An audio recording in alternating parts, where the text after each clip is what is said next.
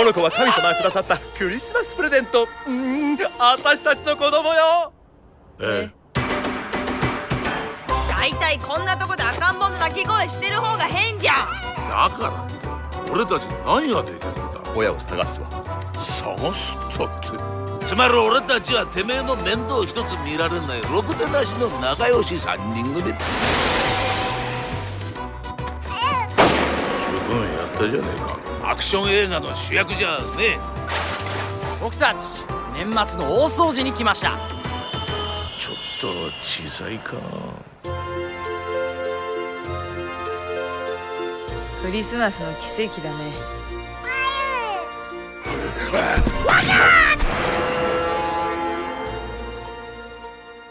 Hello, everyone, and welcome to yet another special episode of Heroic Purgatory, an Asian cinema podcast. Very likely, in fact, almost certainly the last episode of the year 2021, and this is indeed our Christmas special. We'll be talking about the Japanese 2003, I believe. Yep. 2003 film by Satoshi Kon, Tokyo Godfathers, which is an appropriate movie for this time of the year.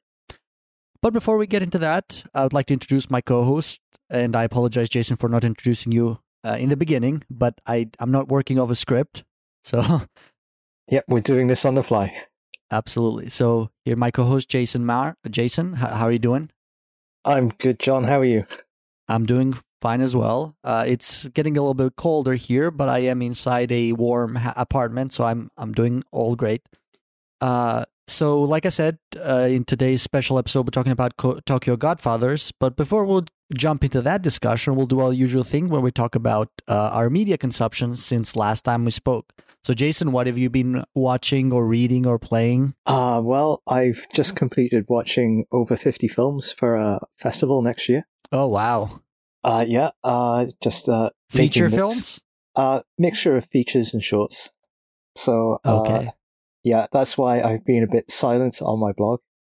That, and I'm just too tired to concentrate. In terms of films purely for entertainment, I've been making the most of Amazon Prime and some of the free films on there, including The Green Knight, the Dev Patel sort of Arthurian legend, Kiss Kiss Bang Bang, the Robert Downey Jr., Val Kilmer, Michelle Monaghan, neo-noir, I guess you would call it. The Encounter, Riz Ahmed's latest film, a sci-fi thriller about, what else? I watched Nightmare Alley, the 1953 version. The Rainer Werner Fassbinder film, World on a Wire. I've still yet to see a Fassbinder film. Yeah, this was my first encounter with Fassbinder, and I was really impressed. I've known about his reputation for a long time, and actually this is a 2-part TV series made for Berlin Television, I think. Yeah, oh, interesting. Yeah, I have a very stupid reason for not having watched his films yet, and it has to do solely with his handlebar mustache. Okay. I don't know what it is about it that kind of, I mean, I don't hate handlebar mustaches. It's, I don't know. The very first thing that the very first piece of information I read or heard about Fassbinder was that he was a big ladies' man at the time. I don't know if this is true or if this was a misinformation, but that's the first thing I read. And then I saw a picture of him, and then just something didn't seem right. Just that mustache does not say ladies' man. Okay. So like I said, a very stupid reason for not watching it. And it's not like I'm refusing to watch it. It's just I haven't really actively sought him out. I think you'd enjoy World on a Wire. It's a sci-fi film. Sort of before The Matrix, there was this, and yeah, it's got great style. And, I've been told that many times before that I would enjoy most of his films. Yeah, and a lot of them he's not in it, so I guess that would be I don't have to see him, so that's fine. Yeah, you can forget. Exactly. But yeah, just like the main actor himself, I can't remember his name, but he looked like Ian Holmes' face on Daniel Craig's body, and he's just got this macho air about him, and he's going around with a severe case of existential angst, and it took a while to get going, even though I kind of figured out what direction it was going in. But I enjoyed it. I thought the direction was brilliant, and the acting was good. And I recommend you watch it if you get the chance. All right, it's on my list. And I also had another cinematic first, watching a Ingmar Bergman film, Summer with Monica. I've not seen that one, but Bergman, I'm no stranger to him. I've seen a few of his films. Yeah, Summer with Monica was his debut film, I think, and it's kind of like done in a realist style, and it's got this like firecracker performance by the lead actress. I can't remember her name, but it's like charting like this first love for a guy that just goes completely wrong, but it's a summer he'll never forget. And I also does it star what's his name? The guy in Seven Seals. What you're thinking of, is it? Yeah, I'm blanking on his name. Very Max von Sydow. Max von Sydow. Is he in it as well? No, I don't think he is. Okay, so it's before their collaboration, I'm guessing. Mm. Yeah, but Seventh Seal it is one of my favorite movies of all time. So it is. I am quite a fan of Bergman, although I am not. It's not an easy most Bergman films, and I've seen and he kind of gets almost ironically worse later on. So some of his 70s and 80s film get even less watchable, but he's never an easy watch. I know some people can watch Bergman like a Bergman film like it's a thrilling action movie, but I'm certainly not one of those. It's I need to be a very, very particular state of mind to be able to just get through one. Yeah, I always had the impression that they were austere, cold, and miserablest. And slow. I'm purely talking about sort of being able to sort of kind of get into the narrative, not necessarily about the thematic elements, which are austere and cold, as you say. Yeah.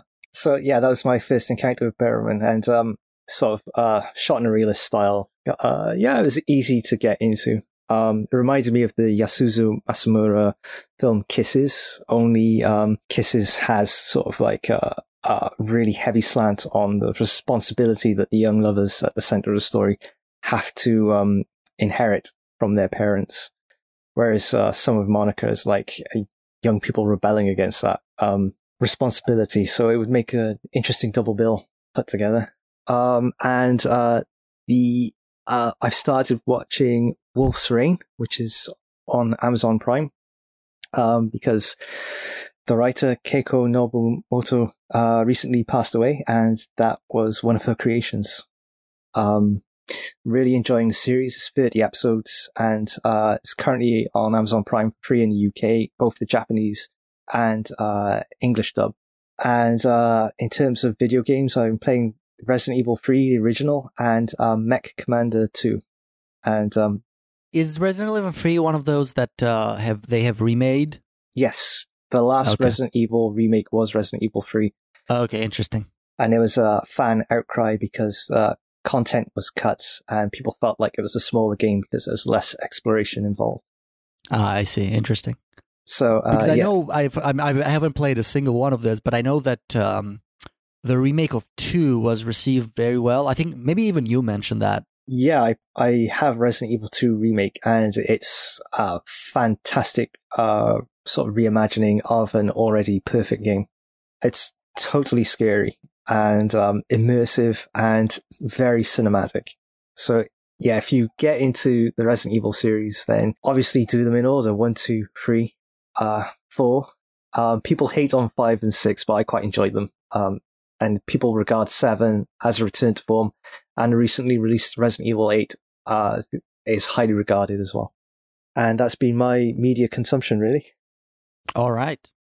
So, talking about what I've been doing, I watched a film for actually Vicinema that I'm going to post a review soon called Schemes in Antiques. It is a Chinese film, sort of an Indiana Jones ripoff. Well, not really, but it has that sort of archaeology element in it, similar an adventure, sort of an adventure archaeology element, similar to, I'd say more similar to the sources that inspired Indiana Jones as opposed to Indiana Jones itself. But in that vein, Mhm. I read a novel called Shakespeare's Planet by Clifford D. Simak. Oh, never heard of it. No, it's a relatively obscure book from not an obscure author, but an author that is not as well known as other people in his field. It's essentially about a crew from Earth. Well, a person, because the spoiler alert, everybody else dies, but that's the very first chapter of the book, so I'm not really spoiling anything.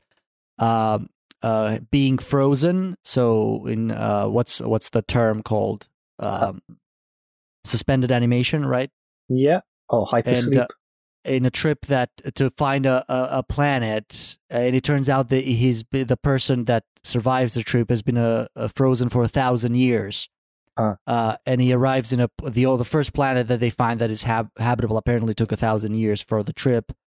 It turns out when he finds that other humans have already been there, because throughout the trip, the 1,000 years, obviously, the human technology has advanced more, so faster ships and faster means of communication have been invented. So people have arrived there before me, or at least one person, and that one person called himself Shakespeare. But he's dead by the time that the protagonist gets there. So that's hence I'm just trying to explain the title, Shakespeare's Planet. Nothing to do with the actual Shakespeare, it's just the one person that arrived there before him. It called himself Shakespeare, so that's why the title's that. And it's sort of a slow, meditative, very short novel about sort of the meaning of what it is to be human, what it is to be isolated and away from home. It was an interesting book, not the author's best, but a fairly interesting book. Mm-hmm. I am rereading The Plague by Camus. I think I might have mentioned this before, but it's a book that I reread very often. And it's a relatively short novel, so it's not a huge commitment, but it's a book that I really enjoy. So I'm rereading that one currently. I started watching the show House. Oh, okay. Hugh Laurie. With Hugh Laurie and a bunch of other people. And I generally avoid medical dramas because they kind of or medical shows of any kind, because they kind of aggravate my hypochondria, as I'm sure happens to a lot of people. Someone comes in with a rare condition in the show, and they kind of go into all the horrible things that happens to humans, and then you start thinking, oh, what if I have that? So I try to avoid, but I've been okay so far. I've been able to manage it. And it's a pretty entertaining show. It's kind of been memified over the years, or to the point that it's ridiculous, mostly because of the main character's sort of quirky personality. But it is actually a really good show. It's kind of a detective show, but instead of solving crimes, they solve medical problems. But otherwise, it has all the trappings of a detective show. And what else? Oh, and I did buy the Flash Forward collection on the Japan Society website, and I've been watching some of their films. Okay, which ones? Let me see. Let me see if I can bring up the list. So yeah, I watched The Projects. Oh yes. I watched Wild Berries. I watched Jesus. I watched Forgiven Children, and I didn't realize that I had actually seen this. And in fact, I've reviewed it for V Cinema, but the name didn't ring a bell. But as soon as I was, 10 minutes in, I kind of got familiar again. I watched A Boy's Sato, which is a short film, but a very interesting short film. And I think those are the ones. I still have a few days left in the before the rental period expires. So I'm going to try to watch a few more. I don't know if I'll make through every single one of them. I think I've seen about half. Okay, so which ones have impressed you the most? Jesus. That kind of was a very hard, but also very well made film. I don't know if you've seen it. No, I haven't seen it. I've heard about it though. It's actually I think it's the directorial debut of that director, and I'm not sure he's directed anything else. I might have to double check that, but I remember when I looked it up, and it is about a family that moves from the city to a countryside. And I wasn't exactly clear on this point, but I think the kid, and the kid is the protagonist of the family, and he's about 10, 11 years old, something like that, moves into starts going into a religious school. And I think it's because that's the only school in the area that they're in, or maybe it's the best school, I'm not exactly sure. But it is a religious school, and it is him trying to sort of understand sort of the effect of a religion in his life, but also trying to sort of make a connection with people who don't necessarily see eye to eye with him. And it's also, the film is called Jesus because he constantly hallucinates of a little miniature Jesus running around like pretty much everywhere he is. And that's quite humorous. But then the film takes a really dark turn, like some halfway through. Yeah. Like it's phenomenal. I encourage people to watch it. It's not very kind on religion, so that's something to be aware of. But it is, I think, a very fair examination of it. Yeah. I think that's my favorite film so far. I did enjoy The Project as well. I thought it was an interesting film. Yeah, and a totally sci-fi ending as well. Yeah. Well, a bit silly, but I think a good type of silly. Oh, I'm glad you enjoyed that one. Yes, they're all very good. I mean, I haven't seen a film that has disappointed me so far. I think that is it for my media consumption. It was, I enjoyed those movies, and I'm sure there's other stuff that I'm forgetting, but these are the most important, the highlights of my last couple of weeks, or whenever it was the last time we spoke. Definitely in November. Yeah, something like that. And that's now approaching Christmas, so it's been maybe a month even. But anyway, I think that was our media consumption segment, and the next is our news segment. So I believe you have some news for us, Jason? So almost immediately after our podcast about Cowboy Bebop, Netflix announced that it was cancelling the live-action version after just one season. And because Netflix doesn't release too much information about how their shows performed, people have been speculating, and it seems like there was a combination of just terrible critical appraisal and a massive drop-off in viewers in the latter half of the first season, and that was their reason for cancelling it. Yeah, I was going to say, because it's interesting, like everybody hated it, but in order to hate it, everybody must have watched it, which is, I mean, that's, Netflix, wouldn't care why people watched it as long as they watched it. But it must have been what you said, where, people, watched maybe the first half or so, and didn't watch the second half, which is sort of a negative trend for a show to remain on air. Yeah, it's like, I haven't seen it myself yet. I'm still curious about it. I didn't finish it, by the way. That's why I didn't mention it in my media consumption. I said I would, but I don't know. It wasn't bad. That's what, like, if it was terrible, I could at least, satisfy my cynical self and say, oh my God, that was terrible. But it wasn't. It was just, unremarkable. I guess that's the only way I can use it to describe it. Yeah. And yeah, it just inspired a fan backlash that I haven't seen on a scale since maybe Prometheus. But that still hasn't dented my curiosity. I'm like, how have they approached adapting an anime into live action? I'm still curious. And even if it's no good, the anime still exists, and can always go back and enjoy that. Yeah. And, I'm sure the creator must have gotten some money for it, so... Oh, Yoko Kanno definitely did. She was doing the score for the live action. Yeah. And, I mean, I'm imagining also it couldn't have been cheap for Netflix, so maybe that was a factor. Although I have no idea what the budget of this was. I don't know if they release budgets or not. And this was made during a pandemic in New Zealand, and production had to be halted because John Cho suffered an injury.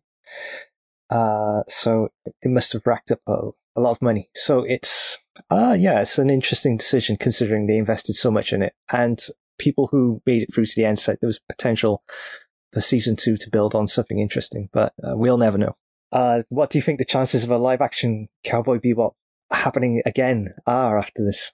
I don't know. I mean, it depends on how, So what you just said is that there is potential for a second season. I mean, you can say that about a lot of shows. A lot of shows that have a disappointing first season can, reinvent themselves in the second season. In fact, it's not that uncommon, because the first season is a show finding itself, and then the second season. But it's just, like now, especially with a show like Cowboy Bebop and modern standards, at least in terms of production values, not necessarily narrative quality, but are high as they are for a science fiction show. It's a lot of money, it's a lot of risk for someone to take. So I can't imagine it being very high for either Netflix to revive it or someone else to pick it up, because I don't see anybody starting a quote unquote fun fan letter campaign like sometimes often do. Or starting a petition. So I don't see that happening. So it's unlikely. Maybe in another 15 years, someone else will show interest and it will be done. But I just don't see the point. I suppose it's just much more cost effective to just like do what they did with Squid Game and other Korean properties and like license something for global streaming. Yeah, I mean and it's not like they're not doing that. So there's really not much to criticize here. Yeah. So yeah, Cowboy Bebop live action cancelled. That's a shame, or that's good, depending upon how you feel about the show. In other news, like this week, we've seen the Japanese film Drive My Car win a slew of awards from like the New York Film Critics Circle, the LA Film Critics and Boston Film Critics, Chicago Film Critics groups, like either Best Film or Best International Film. And earlier this month, or last month, I think it was announced as Japan's entry to the Academy Awards, Best International Picture category. And we were talking about this off air earlier this week, but the only Japanese film to win in the category was the 2008 film Departures. So Drive My Car. I think it's the last film to win, not the only. I mean, Japan has won the best foreign film many times, right? I have to look this up now. Yeah, I know. I'm almost certain. Like it won in 2003, I think, with Twilight Samurai, or that was nominated. But it definitely, like, even Kurosawa won with 1975 with Dersu Uzala.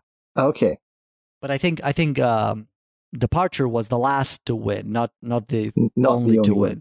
Yeah. So Departures. So the Twilight Samurai was nominated, so I was wrong about that. Muddy River and Kagemusha were only nominated.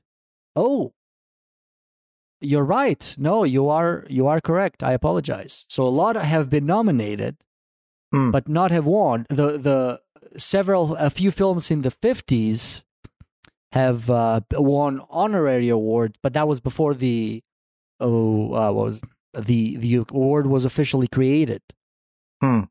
So you're interesting. I find that surprising. I thought a lot of these films that were only nominated won, but apparently not. They were only nominated.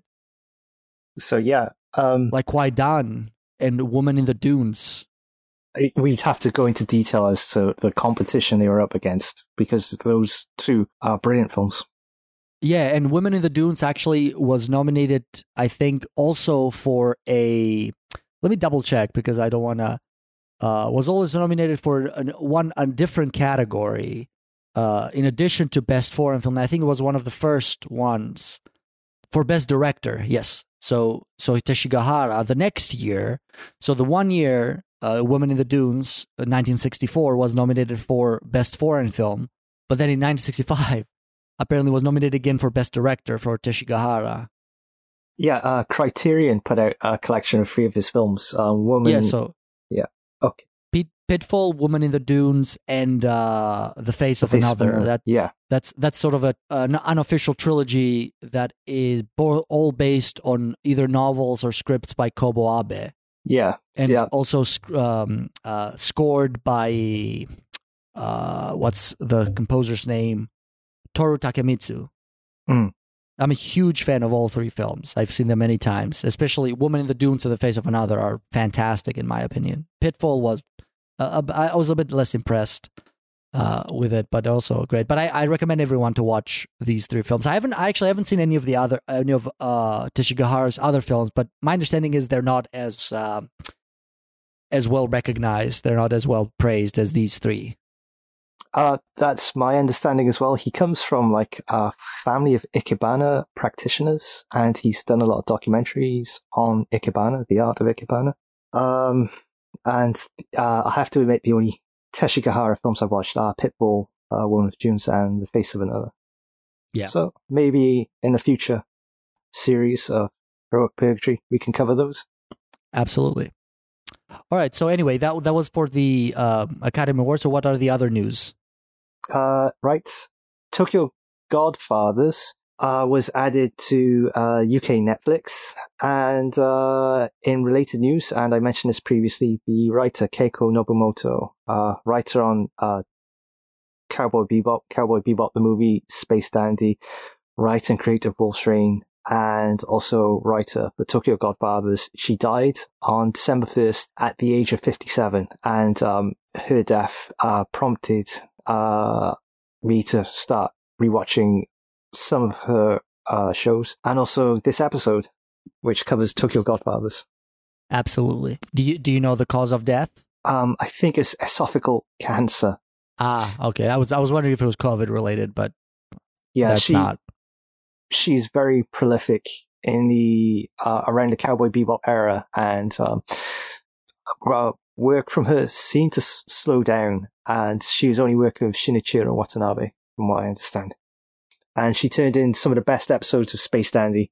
There's Music in the Darkness. I can't remember the other one, but it's like Space Dandy finds a dog abandoned on a planet, and like the first half of the episode is just utter heartbreak. And like she died at a young age, and it's a talent that will be sorely missed, I'm sure. Absolutely. Okay, so another thing that that was relevant in the with the Academy Award item. So I think I briefly mentioned that Drive My Car was also nominated for a Best Foreign Film in the Golden Globes. Okay, yeah. And another interesting information or bit of news from the Golden Globes was that Squid Game was nominated for Best TV Drama, I think, and actually got several awards. So I think Best Actor in a drama.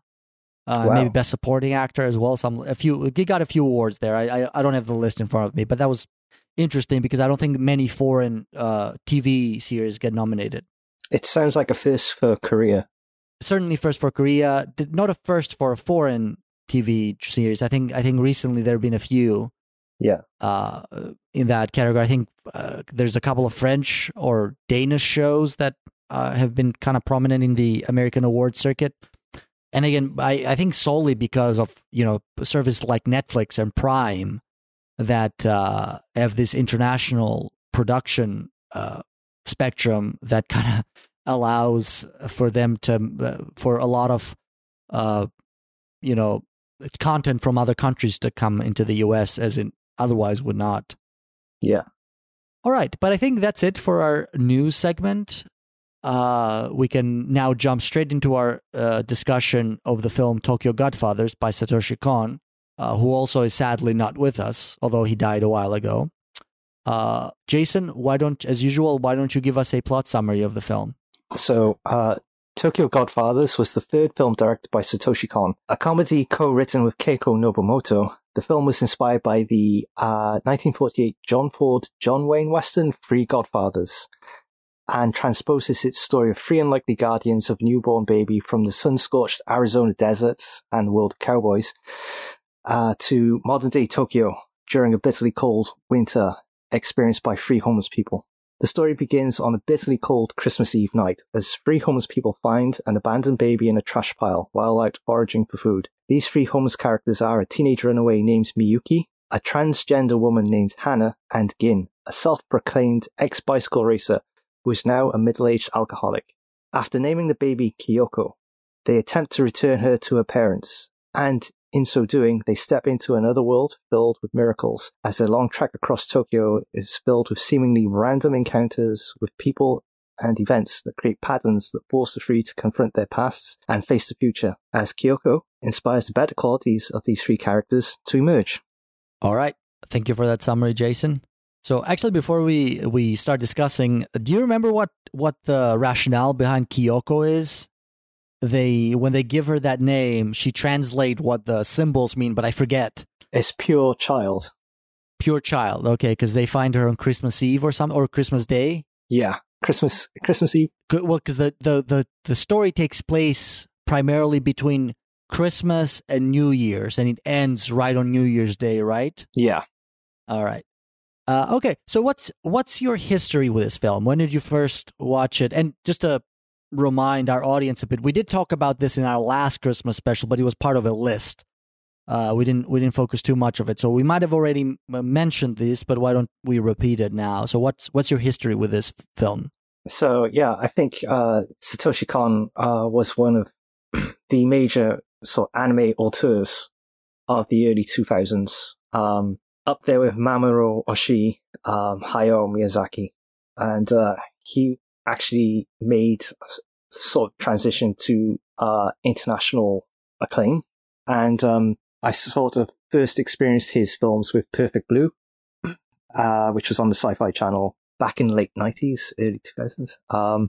And then I watched Paranoia Agent, and the next one I watched was Tokyo Godfathers. And Tokyo Godfathers was just like completely unlike Perfect Blue and Paranoia Agent in the sense that it felt more like, unlike those two titles, which sort of blend like reality and nightmare, and there's psychodrama involved. This one's like a Christmas tale akin to what's that? The film with the bank.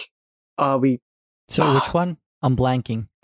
George, he's going to commit suicide. The angel rescues him. It's a Wonderful Life. Oh, okay. Sorry. Yeah, that's it another. does. Yeah, you're right. It does have sort of a similar holiday vibe. Similar holiday vibe in the sense that it takes place over Christmas, and it's a story of a rebirth, and there's a lot of darkness and talk of death involved. Well, quite literally, because the one character, spoiler alert, in the end wants to be reborn by suicide. So quite almost literally the same thing that Jimmy Stewart's character, I forget his name, in the film. I'm sure it's George. Something like that. Okay, yeah, whatever. But yeah, okay, please continue if you... Yeah, and I think unlike Paranoia Agent, which is TV anime, many episodes, and Perfect Blue, it's the one Satoshi Kon film I've actually managed to return to over the years, because it has sort of an uplifting message to it, which is about reaffirming ties with others and overcoming obstacles in life. And yeah, I really like this one out of the ones that I've seen of his works. And it ended up being my number one Christmas film last year, I think. Okay. Oh, okay. Interesting. So for me, this was, like I mentioned last time, it was the first time that I watched it. And in preparation for this episode was the second time that I watched it. And just like, it's similar to your experience with it, it is a bit of an unusual film because of the expectation that one goes into a Satoshi Kon film. Because he's mostly known for Perfect Blue, Paprika, and Paranoia Agent, which are very unlike, totally unlike Tokyo Godfathers, and I suspect Millennium Actors, although I have not seen that film. No, I've got it on DVD, but I haven't actually watched it. Yeah, it's supposed to be sort of a loose adaptation on Setsuko Hara's life or something like that. Yeah. Yeah, but I've not seen it. I suspect it's a similar vibe that is not, essentially, to put it crudely, it's not weird. Like Perfect Blue, Paprika, which is, Perfect Blue is the film that I've seen most of his. It's just a film that I revisit very often. I enjoy it, even though it's unlike Tokyo Godfathers, I don't think it's necessarily uplifting. Mm. Paranoia Agent, I've only seen clips. I don't think I've seen any episode in full. But from reading about it, I have a gist of what it is about. Yeah, it's episodic in nature, although the overarching story is the pursuit of a guy with a baseball bat who attacks people at their greatest moment of crisis. and you've got a collection of Tokyoites who are affected by this person, and 2 detectives who are chasing him down. And it soon envelops the entire city of Tokyo, and it sort of looks at all the ways that there are systemic failures or like cultural pressures on people that break down the characters. But yeah, I'm also seeing that he worked on a few episodes of JoJo's Bizarre Adventure. Yeah, this, I think it's the 1995 one. 93. 93, yeah. Which I can't imagine is anything. I think he was just a director for hire on that one, so he probably just it's probably not anything that he injected much of his own personal style in it. It's certainly not as bombastic as the recent JoJo's by David Productions. Interesting. I haven't seen either one, so I have no idea what it is. Yeah, the best way to describe JoJo's Bizarre Adventures is like Indiana Jones crossed with WWE and I don't know, a vampire movie. Interesting. Well, sounds fascinating in many ways. But I think the one thing about going back to Tokyo Godfathers is that it's not only more uplifting than some of his other stuff, but it's also, in terms of narrative, it's the most traditional, 3-story arc structure type of film or story that he's done, because certainly Paprika and Perfect Blue are not like that at all. Or at least they're a lot more experimental, shall we say, than Tokyo Godfathers, which is, more conventional. That's nothing to say negative about it, but it's a lot more conventional, and I think maybe a lot more accessible to someone who might not particularly take to what Satoshi Kon has been most famous for.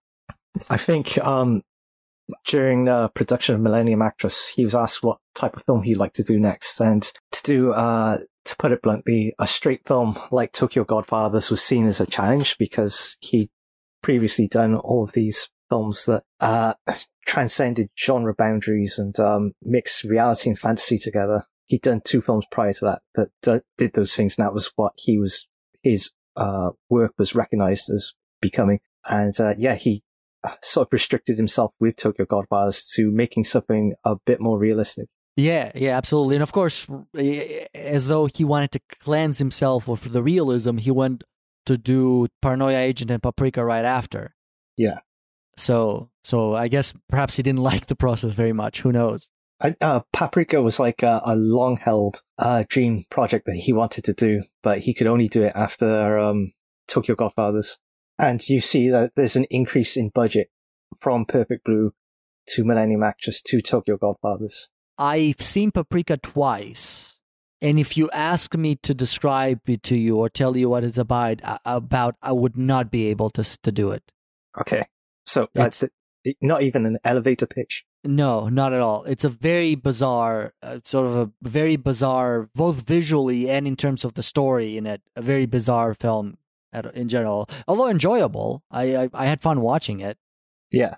But Tokyo Godfathers is not that at all. Like I said, it's very traditionally structured, very accessible to anyone, and actually, it's a very heartwarming story.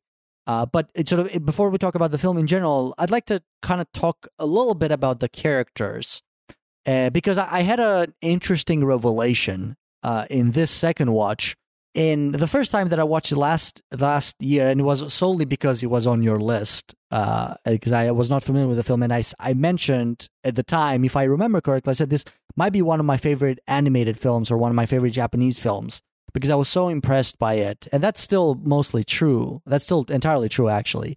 It's a really, really well done story in many aspects, and but I think at the time, the poetry of sort of the whole film did not allow me to view the characters very carefully or to examine the characters of the film very carefully. In this second rewatch, I kind of didn't like the characters as much. Not didn't like the characters the way they were written, just didn't like their personality. They're all kind of not necessarily bad people, but they're not innocent by a long stretch. Essentially, they're kind of scumbags in their own way. Like let me take each of them by example. So the transgender woman whose name I forget. Hannah. Yeah, she right away completely ignores what is the right thing for the baby and the right thing, the legal thing, and it simply gives in to her selfish desire of having a child without thinking of the circumstances in which she will have to like keep that child, even if it's for a limited time. I mean, she lives outside in the cold or in a cardboard box or something. I forget, like a sort of a makeshift home that they've made out of cardboard boxes. Is that right? Yeah, it's like plastic sheeting, cardboard. Exactly. They don't have the means to sustain the baby. They don't have the nutrition, the proper It's nutrients. the middle of winter. There's a veritable blizzard. Exactly. I mean, it's a miracle that they can afford to buy water in that first night. But and the guy, the man, what's his Gin. name? Gin. Gin. Okay, I kept calling him Gin, which I thought he was ironic because he was a bit of an alcoholic. But he straight up lies about his background. He says he was a racer that had an accident, that because his child was sick and blah blah blah. But he was just a drunk and a gambler. Mm. There's no two ways about it. And you know the girl, what's her name? Miyuki. Yes. Okay. Hopefully I'll remember them from now on. But the girl was, unless I missed something, she stabs her dad because her cat ran away. Yeah. Was there more it. to that story? No, that's essentially it. But yeah, and that's terrible. Yeah. Now, don't get me wrong. Those do not make the movie worse. They actually, in my opinion, they make the movie better for I think reasons that maybe we'll get into. But I think they're not.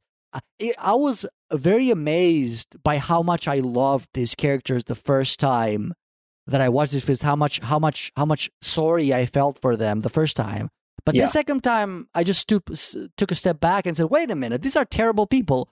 No, they're not irredeemable. They're people. all entirely selfish. Yeah, entirely selfish." So I don't know if you kind of agree with that, or if you had a different take on these characters.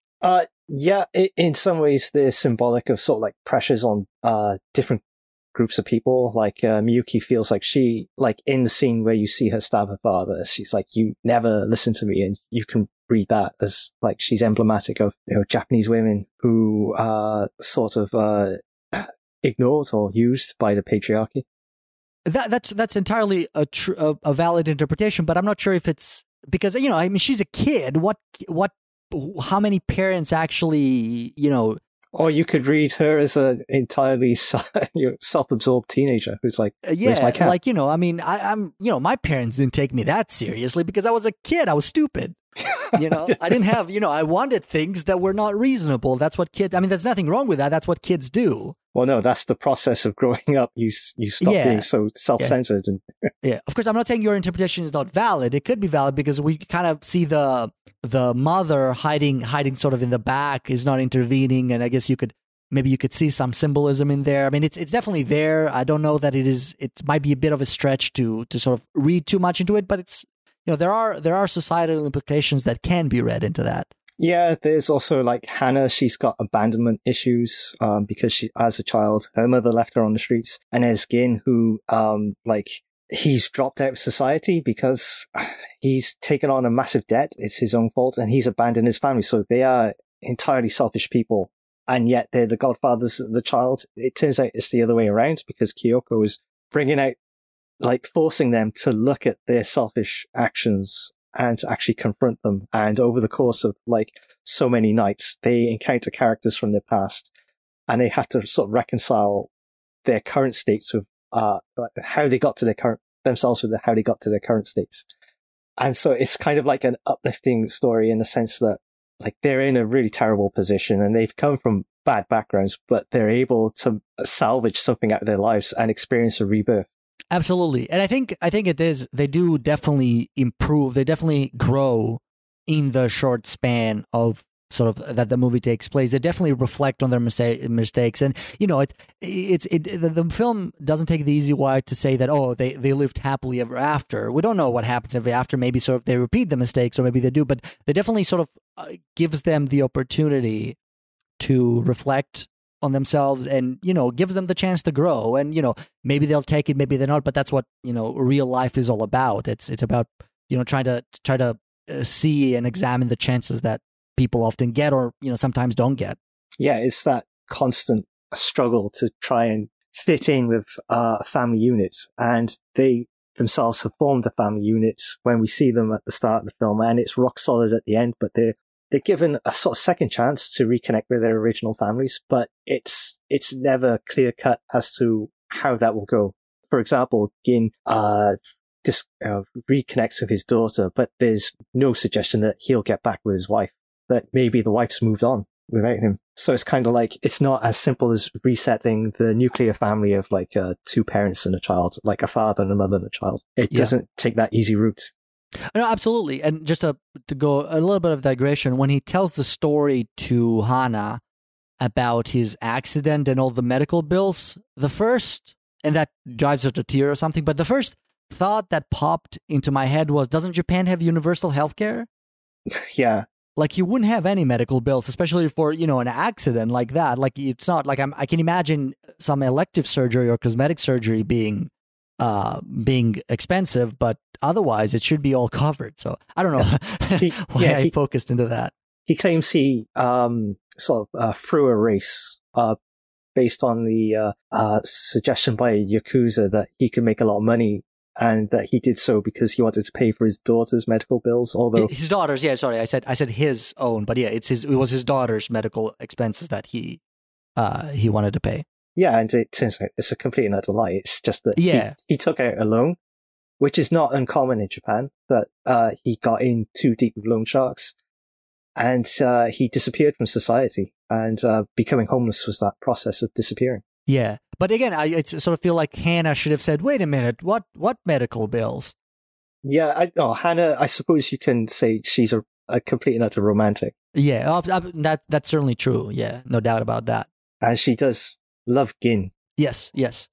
But going back to, the film doesn't take the easy way out, and I think what I like about the fact that they are the kind of people that they're presented to be, because I think the first time I was watching this too much, from the side of homelessness, and thinking that it is too easy to, like, and especially in the U.S., for instance, a lot of people are 1 or 2 paychecks away from becoming homeless, and that sort of, I think maybe we talked this about in other episodes, in maybe the Nomadland episode, and maybe even in the last Christmas special when we briefly talked about this movie, that how easy it is, and people who have otherwise done nothing wrong, and through nothing that was in their sort of a personal agency ended up homeless, and I think that's the angle that I was looking for. But that's not what the film presents.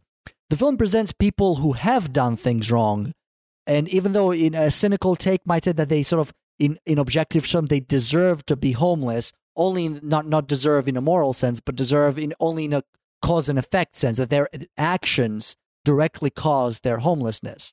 But I think that's a more realistic, and not I don't know how to say this, so I can make my point across clearly, but that's a more nuanced view of human nature, that we're not, it's easy to show someone who is a perfect angel and just, beaten by fate and taken to the streets through no fault of their own, but that's a very melodramatic story.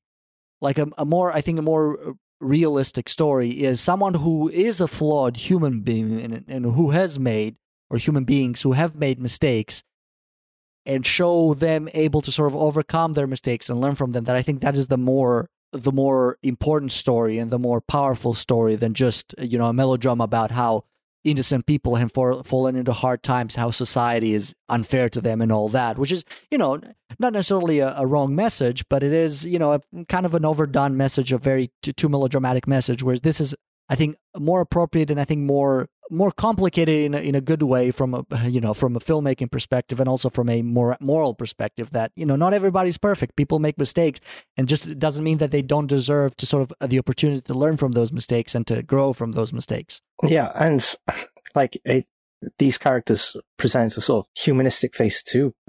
Very real problems in Japan. Just to go back to Gin, there are so many homeless men like him who they've accrued debts, or maybe they haven't been able to make it up the career ladder. They during the economic bubble period.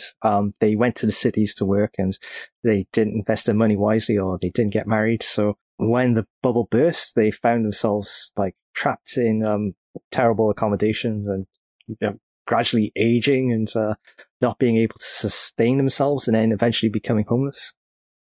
Yeah.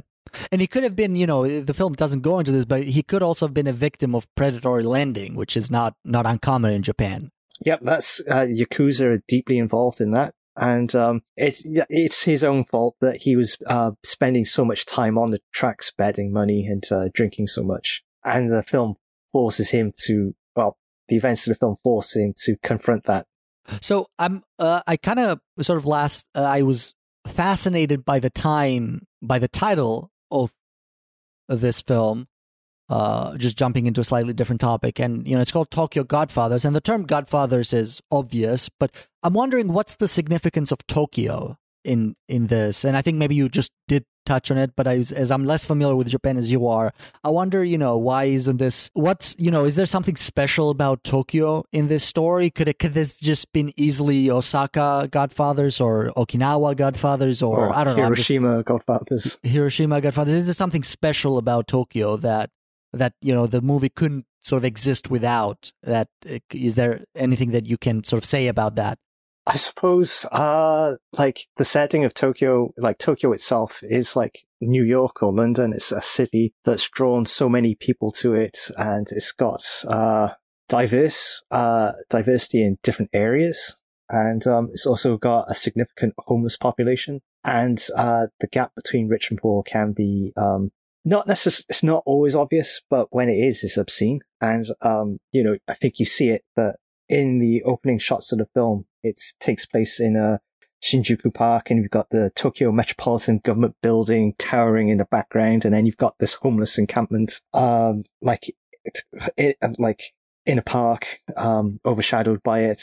And it's not uncommon in like big parks like Yoyogi or in areas like Akihabara, just out of the way, just out of the sight of the public, that you would see homeless encampments. Or Ueno Park, which is a famous area, loads of tourists flock there. Once it gets to 10 o'clock, homeless people are rocking up at different areas, putting out their mats, because, that's the safest place, or it's a place with running water. So it's like a setting where you can talk about the wealth of the area, the poverty that exists in the shadows, and the different characters drawn there. Is the homelessness problem in Tokyo sort of unique to Tokyo, or is it all over Japan? What's homelessness like in Japan? I guess my question is. It's not immediately obvious because it's hidden away at the backs of parks, under bridges. Like the most obvious places I saw it were like in Osaka, in areas that were being gentrified for tourists. So like cheap hotels. And outside the hotels, you would have homeless people. Like the problem has been with redevelopment, the problem has been shrinking, but they're still there. And you've also got like low income housing for people who are living on government subsidies. In Tokyo itself, like I said earlier, like in Yoyogi Park towards the back in the quiet areas, you'll see homeless encampments along riversides and under bridges. In other areas, you don't see it so much, especially, it's not so obvious. So I think a setting like Osaka, Tokyo, it's a bit more obvious.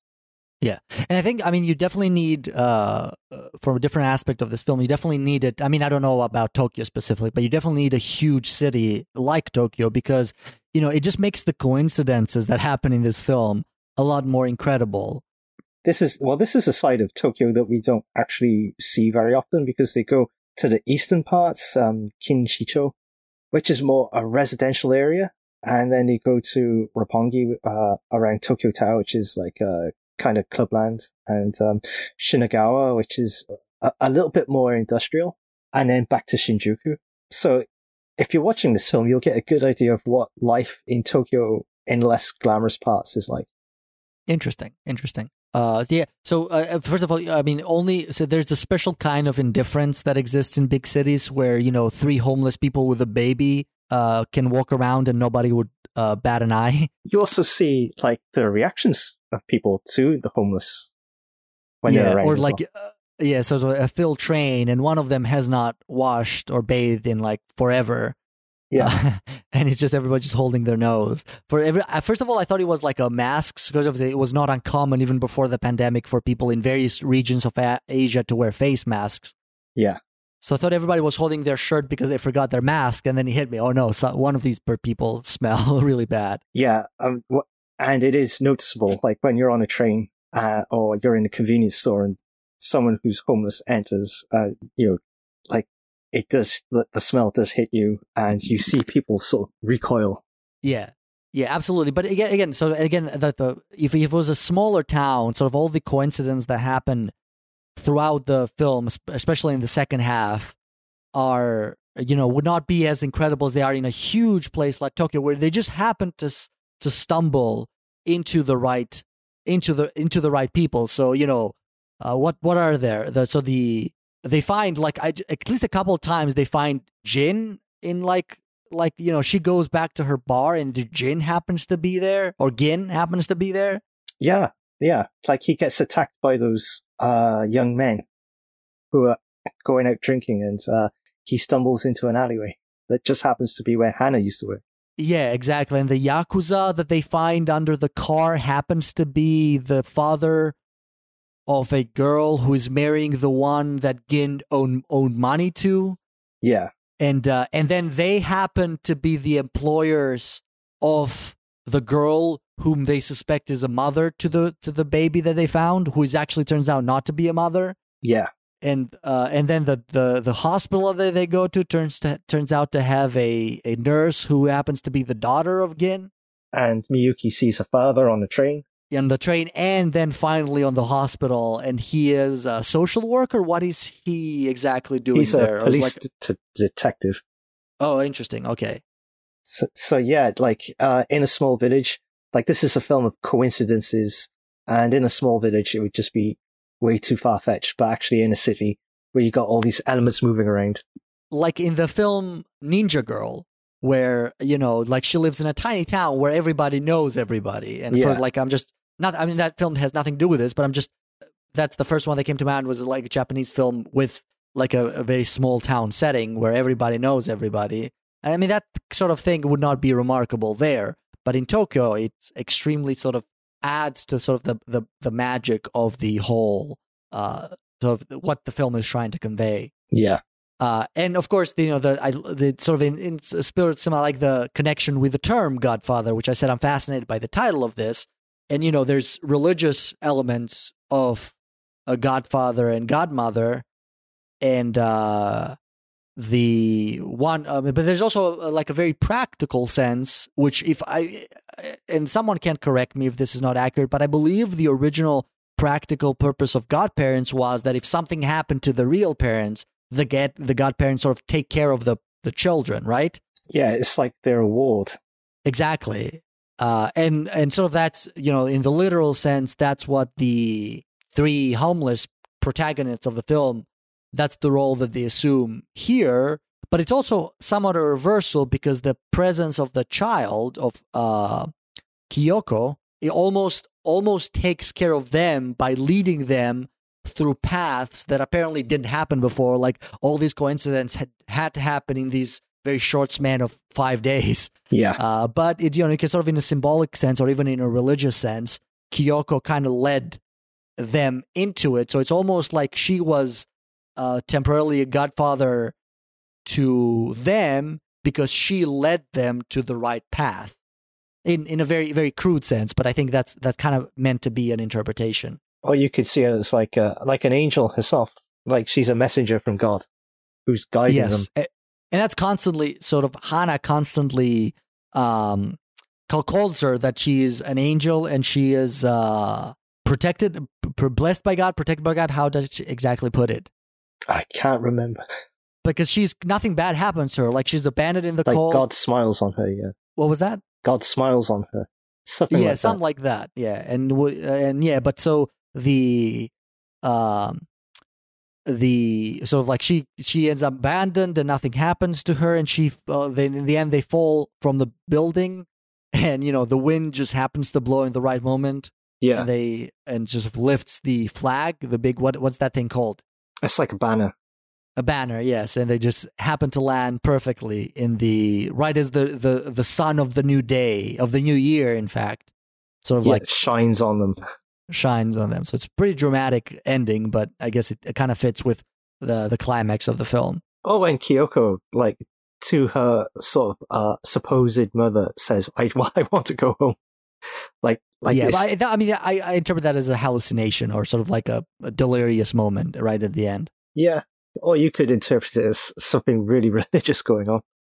Yeah, but definitely. But yeah, I definitely think the film is sort of, it's very lighthearted and it's also very humorous at times, especially in the interactions between Hana and Gin or Jin.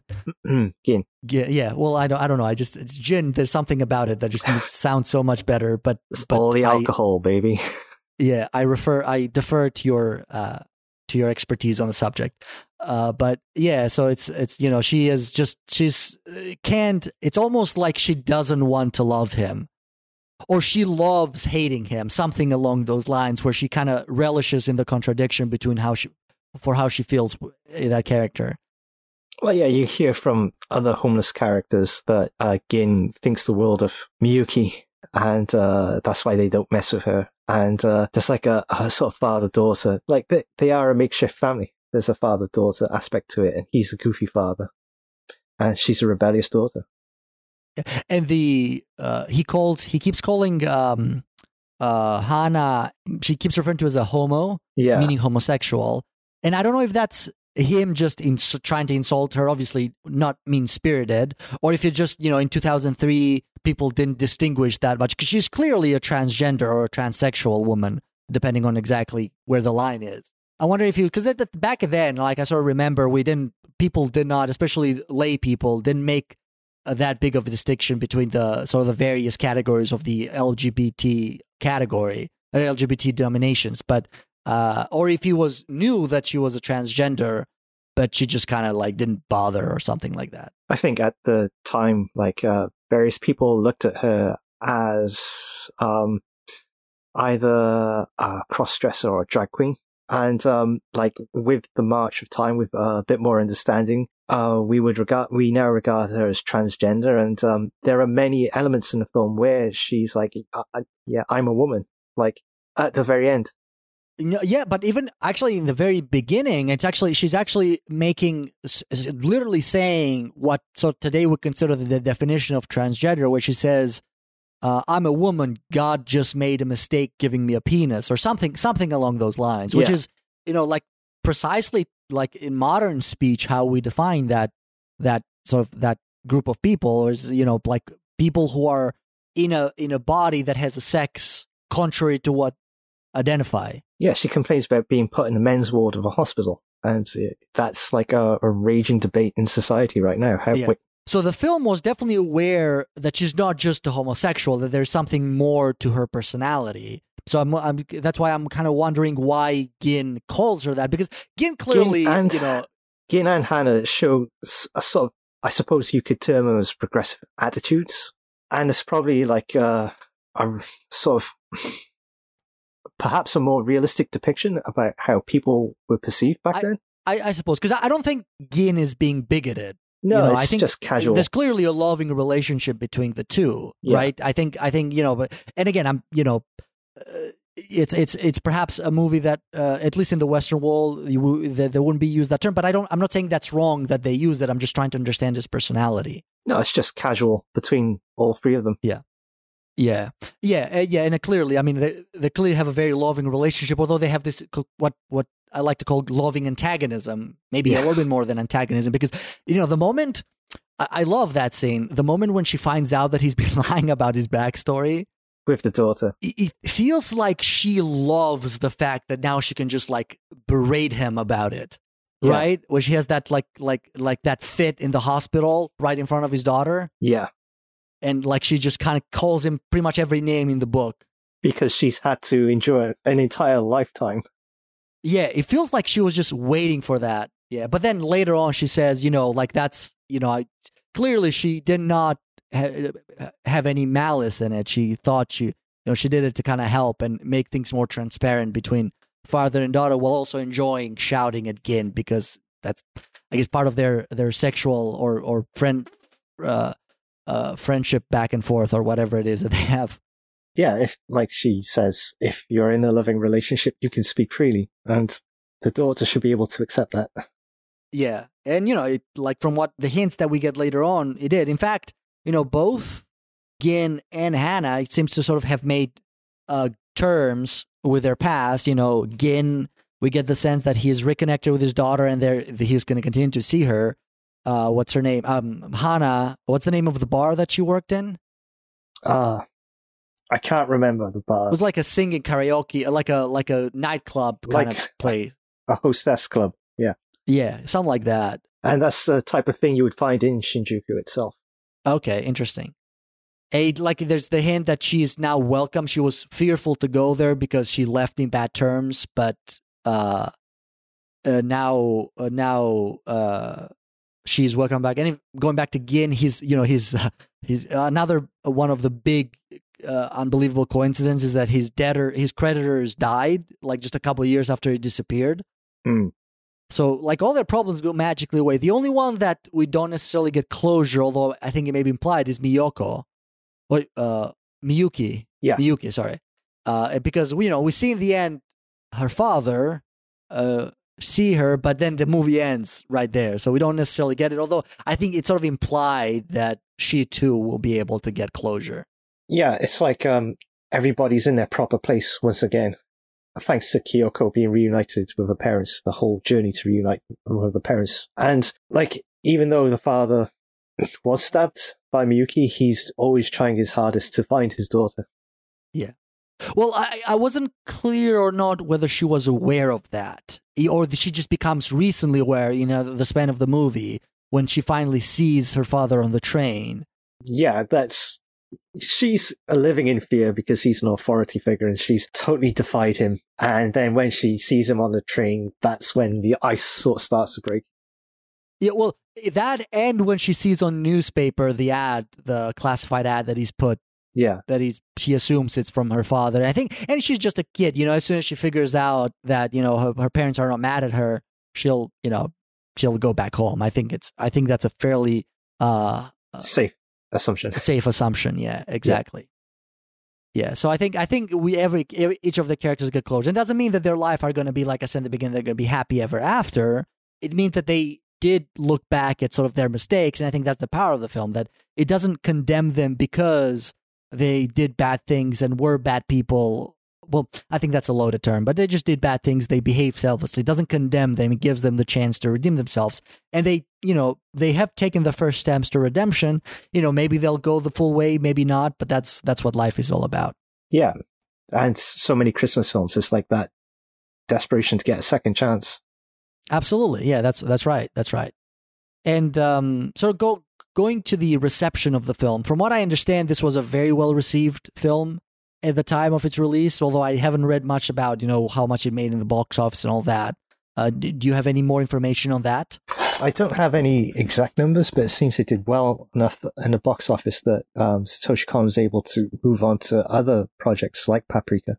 Yeah, that definitely makes sense. And of course, it was not nominated for any, I looked up the awards, it was not nominated for any Japanese Academy Awards, which is a bit strange, because this is, I can imagine how his most surreal films probably are a bit outside of that purview. But this one is a fairly conventional film that sounds like it should have been, but I guess it wasn't. But it was nominated for the Tokyo Anime Awards, a bunch of them. Japan Media Arts Festival Excellence Awards, Mainichi Film Awards, Best Animation which is Film. An old one, right? Mm. The Mainichi Film Concours or something like that. Yeah, prestigious newspaper award. Yeah. So, and it was screened in plenty of foreign territories as well. So, like, this was like one of the films that helped Satoshi Kon establish himself in the international film festival circuit. His most well-known film is Perfect Blue, maybe because of the Aronofsky connection. Yeah, Black Swan. Yeah. Yeah, but if General Aronofsky has been so very vocal about his appreciation for that film, even outside the context of Black Swan. But I don't think that film was very much circulated in the US before Tokyo Godfather. The thing is, after Tokyo Godfathers, that people went back and kind of discovered that. I could be wrong about that, but that seems to be my recollection. From what I remember, Perfect Blue was the first film released in the UK, and that was around the time of its Japanese release. Okay, interesting. So there was an awareness of him as an author at the time. Okay, but maybe not as popular as he was after the release of this film. Probably not. No, I can imagine this one, which is, you can say, much more of a crowd pleaser, bringing him an even bigger audience. Yes, absolutely. It's just to sort of lace it back to Keiko Nobumoto. I think it's one of those she's really good at creating really complex characters who, on the surface, you can hate, but by the end of the film, you totally sympathize with. If we go back to Cowboy Bebop, Sympathy for the Devil, where the antagonist is this monstrous kid with supernatural powers. But once you get his backstory and the tragedy of the gate explosion and how he was kept in a research facility, and then that ending, it's heartbreaking. And again, with just to go back to Space Dandy, the episode There's Music in the Darkness, Ukulele Man is a horrific creation, but by the end of the show, you're crying because of his fate, and he just wanted connection with other people.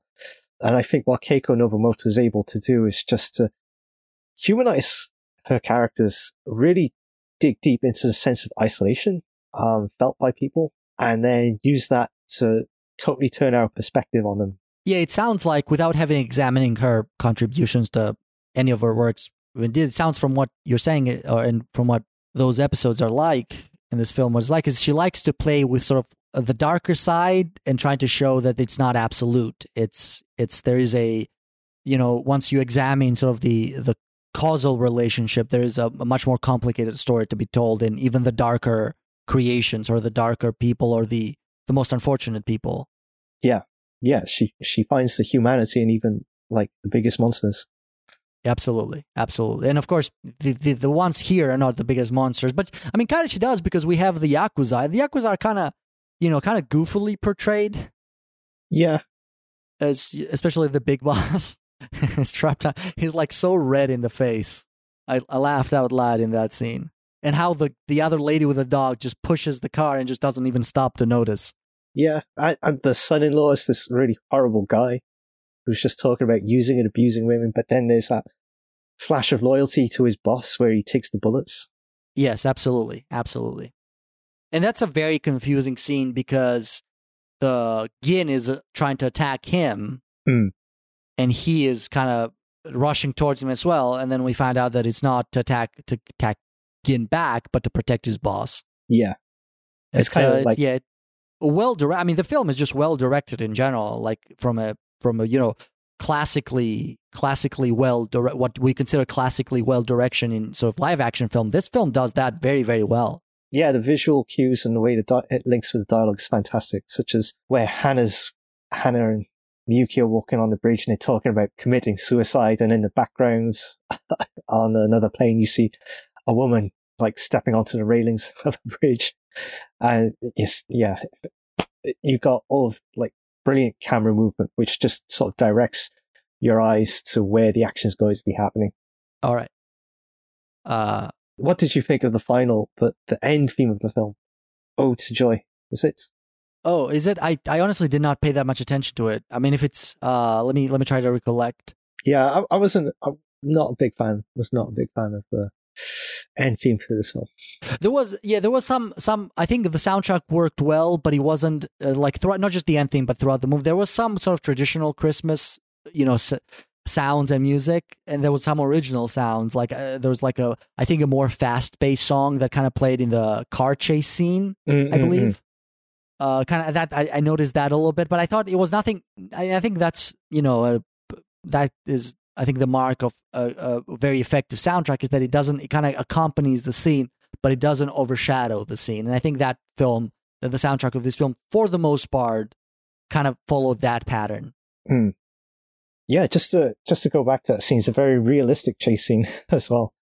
And the way they do little comedic things to put some frills and spills into it, such as when the woman's running with the baby and she's shouting help, and the guy opens the door and knocks out two of the characters.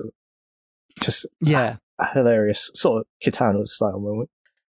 Yeah, it's actually, there's a bit of a I guess there's hinted, but there's a bit of a shock when the Miyuki is following up the stairs to that building, the fake mother, and she gradually takes off her coat and her scarf and all that, and how much weight she's lost since the flashback. Yeah, she was like a very chubby teenager, and then in the present, obviously being homeless will do that to you.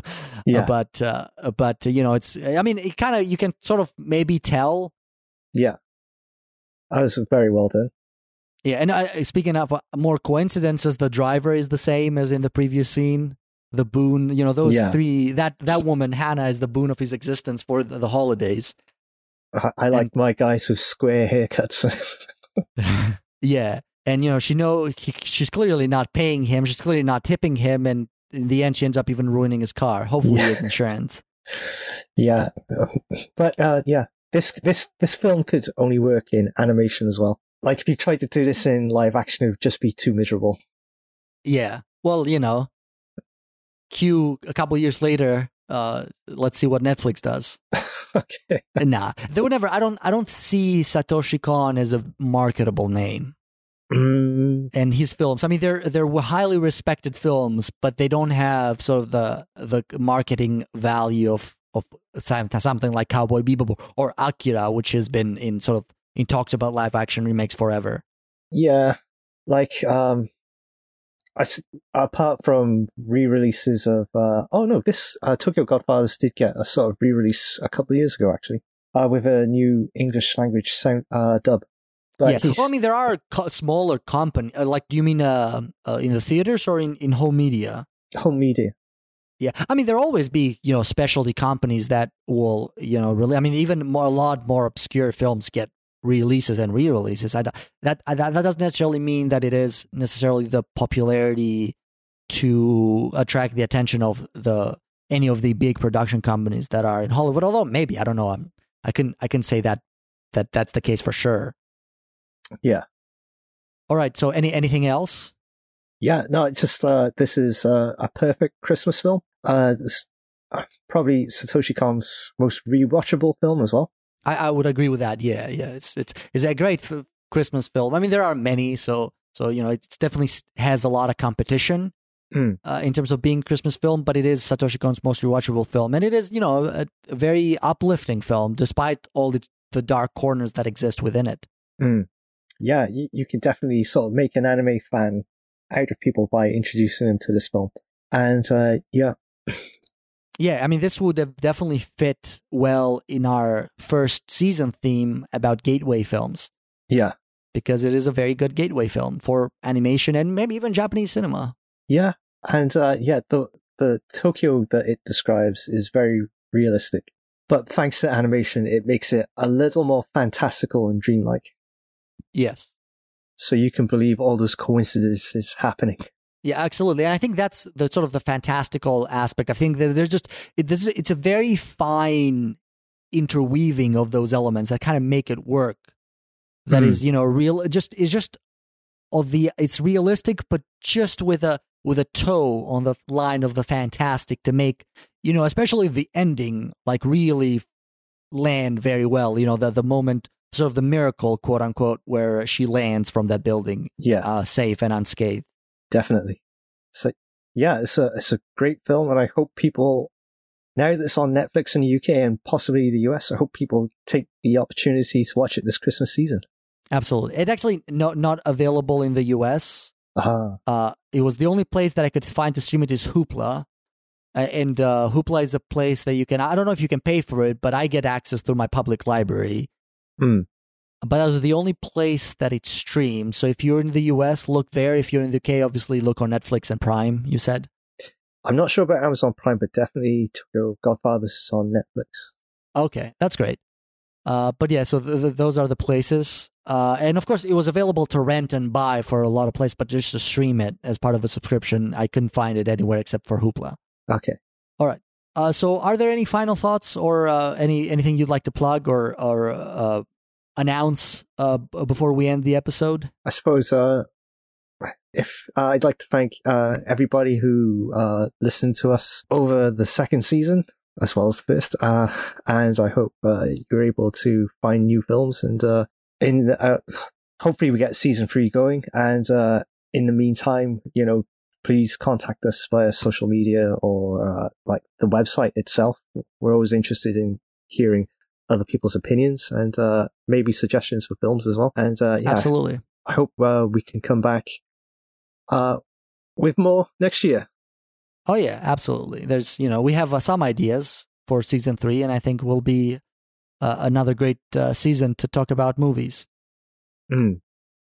All right. So, and obviously, we'd like to wish you from Heroic Purgatory, which is an unlikely source of wishes for the holidays. But it is heroic, so why not? But we wish you Merry Christmas and Happy Holidays. And we will hear from you, and you'll hear from us sometime in the new year. Bye-bye, everyone.